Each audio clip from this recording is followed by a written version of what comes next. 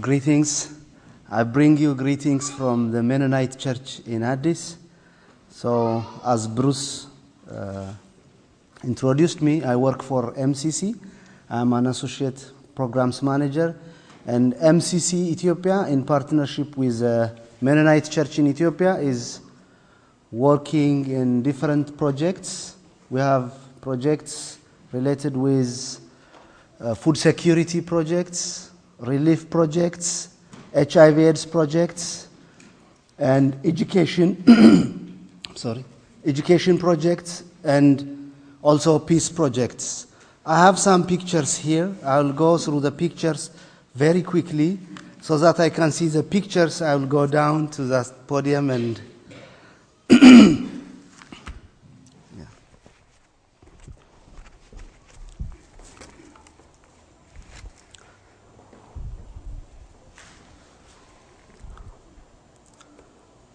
so that you have a glimpse of what Ethiopia looks like. I have some pictures here.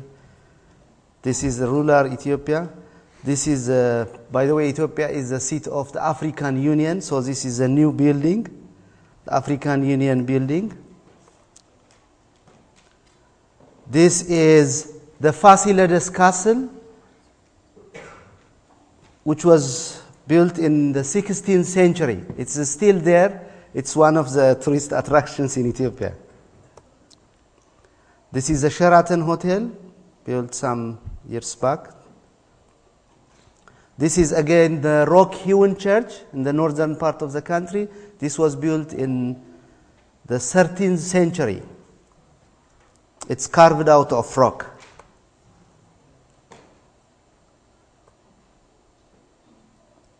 I'll go very quickly because I have to use my time very wisely. So these are coffee beans. This is popular in Ethiopia. It's called macchiato. After you have meal, you need to have a cup of macchiato, coffee and milk. So there are slum areas in Ethiopia, including in the capital, Addis. So this is, again, to give you a glimpse of how people live in the slum areas. Women are especially disadvantaged in Ethiopia. This is a woman carrying firewood.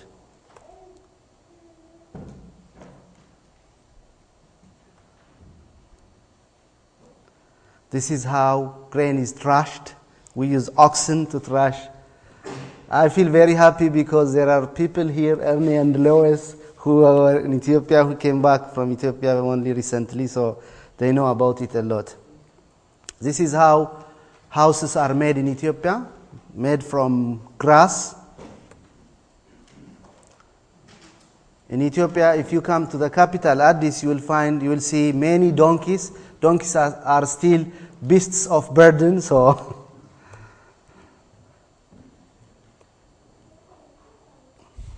this is pepper, the spice that we like most Ethiopians.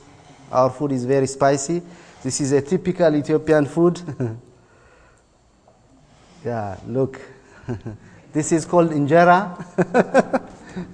Ernie and Lois, I think they miss injera now because they have been here. So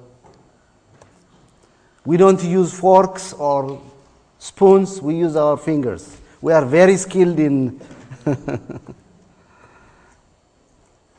So these are some of the beneficiaries of the project. We are trying to increase access to education because many school-age children don't go to school because of financial constraints. So in partnership with the church there, MCC is giving us financial support to send children to school. Here are the church leaders. So Kanadula on the right side is General Secretary, and Theodros Beyene is a chairperson of the church. One is a full-timer and the other one is a part-timer. Nagash Kabede, this is the former MK College president, or the Mennonite Church president, the Mennonite College. This is a college building built mainly by your support, by the North American Church Support. So here is a building. This is a Mennonite church garden, the Mennonite College garden. This is MCC Ethiopia staff.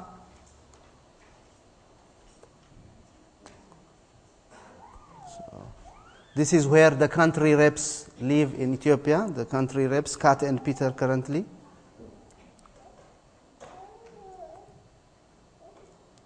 These are the interim, Daniel, Leonard and Karen. They were the interim country reps in Ethiopia before Kat and Peter took over. So here are some stuff, including myself. Peter and Kat and local staff. So this is a new office building. We moved to a new office space now, where only the country reps reside in the former place. So I'll go very quickly. This is my family. I want to show you this a little bit. I have 2 girls, 8 and 6. So I miss them already. I have been to US 1 weekend. These are some of the service workers that were in Ethiopia.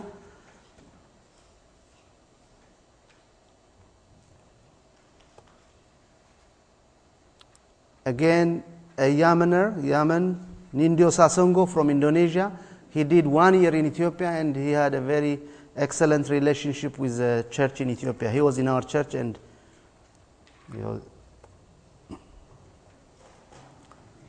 I think some of you may know Bob and Judy. So Bob and Judy are here, Wanda and MCC staff.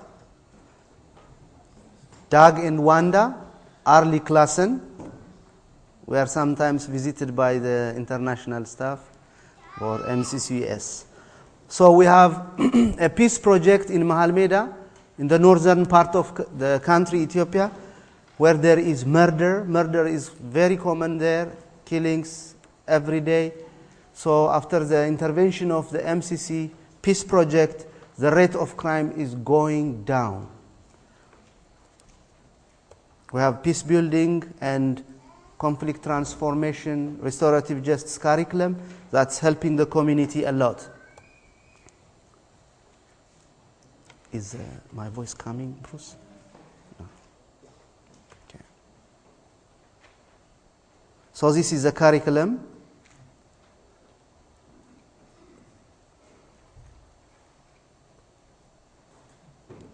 This is a priest of one of the Coptic Orthodox Church, which has been there for a long time.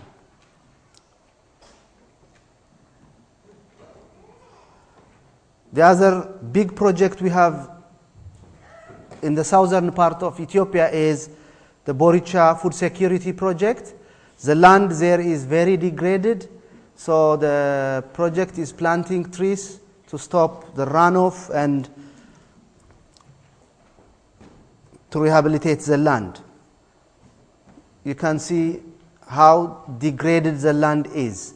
There is also a shortage of water there. The farmers have only small land holding, 0.5 hectares. That's very, very small. So here we are planting trees that can rehabilitate the land.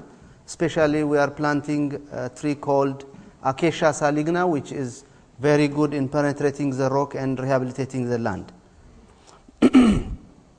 So after it's rehabilitated, it looks like this.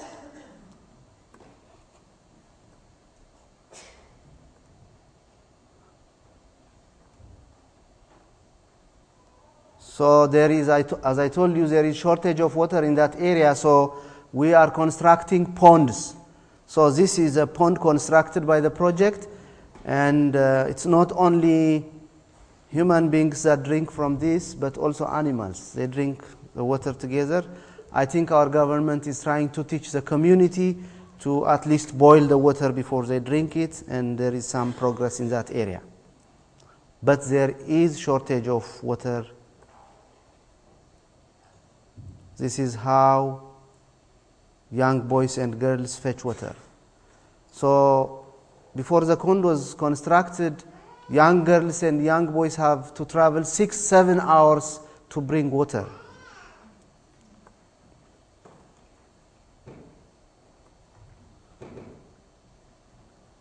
We have also what we call functional adult literacy.